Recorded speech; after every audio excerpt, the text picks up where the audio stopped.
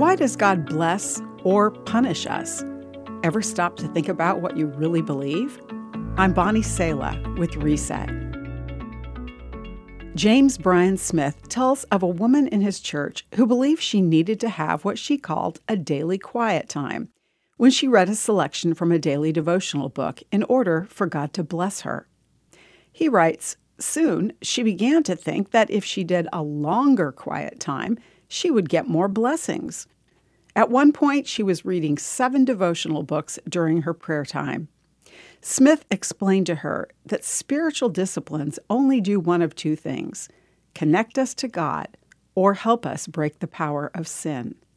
So if you're listening to or reading this devotional, sorry, you won't receive a financial benefit because you did, or conversely, get sick because you miss a day in your streak of daily devotion times.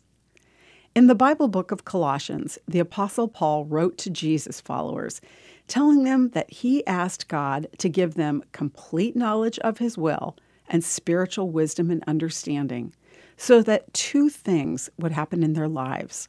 They would always honor and please the Lord, and their lives would produce every kind of good fruit. Scripture is clear that the end result of any spiritual practice we bring into our lives is this: all the while we will grow as we learn to know God better and better. Knowing God and living transformed lives that genuinely reflect Him is always our goal. I'm Bonnie Sala with Reset.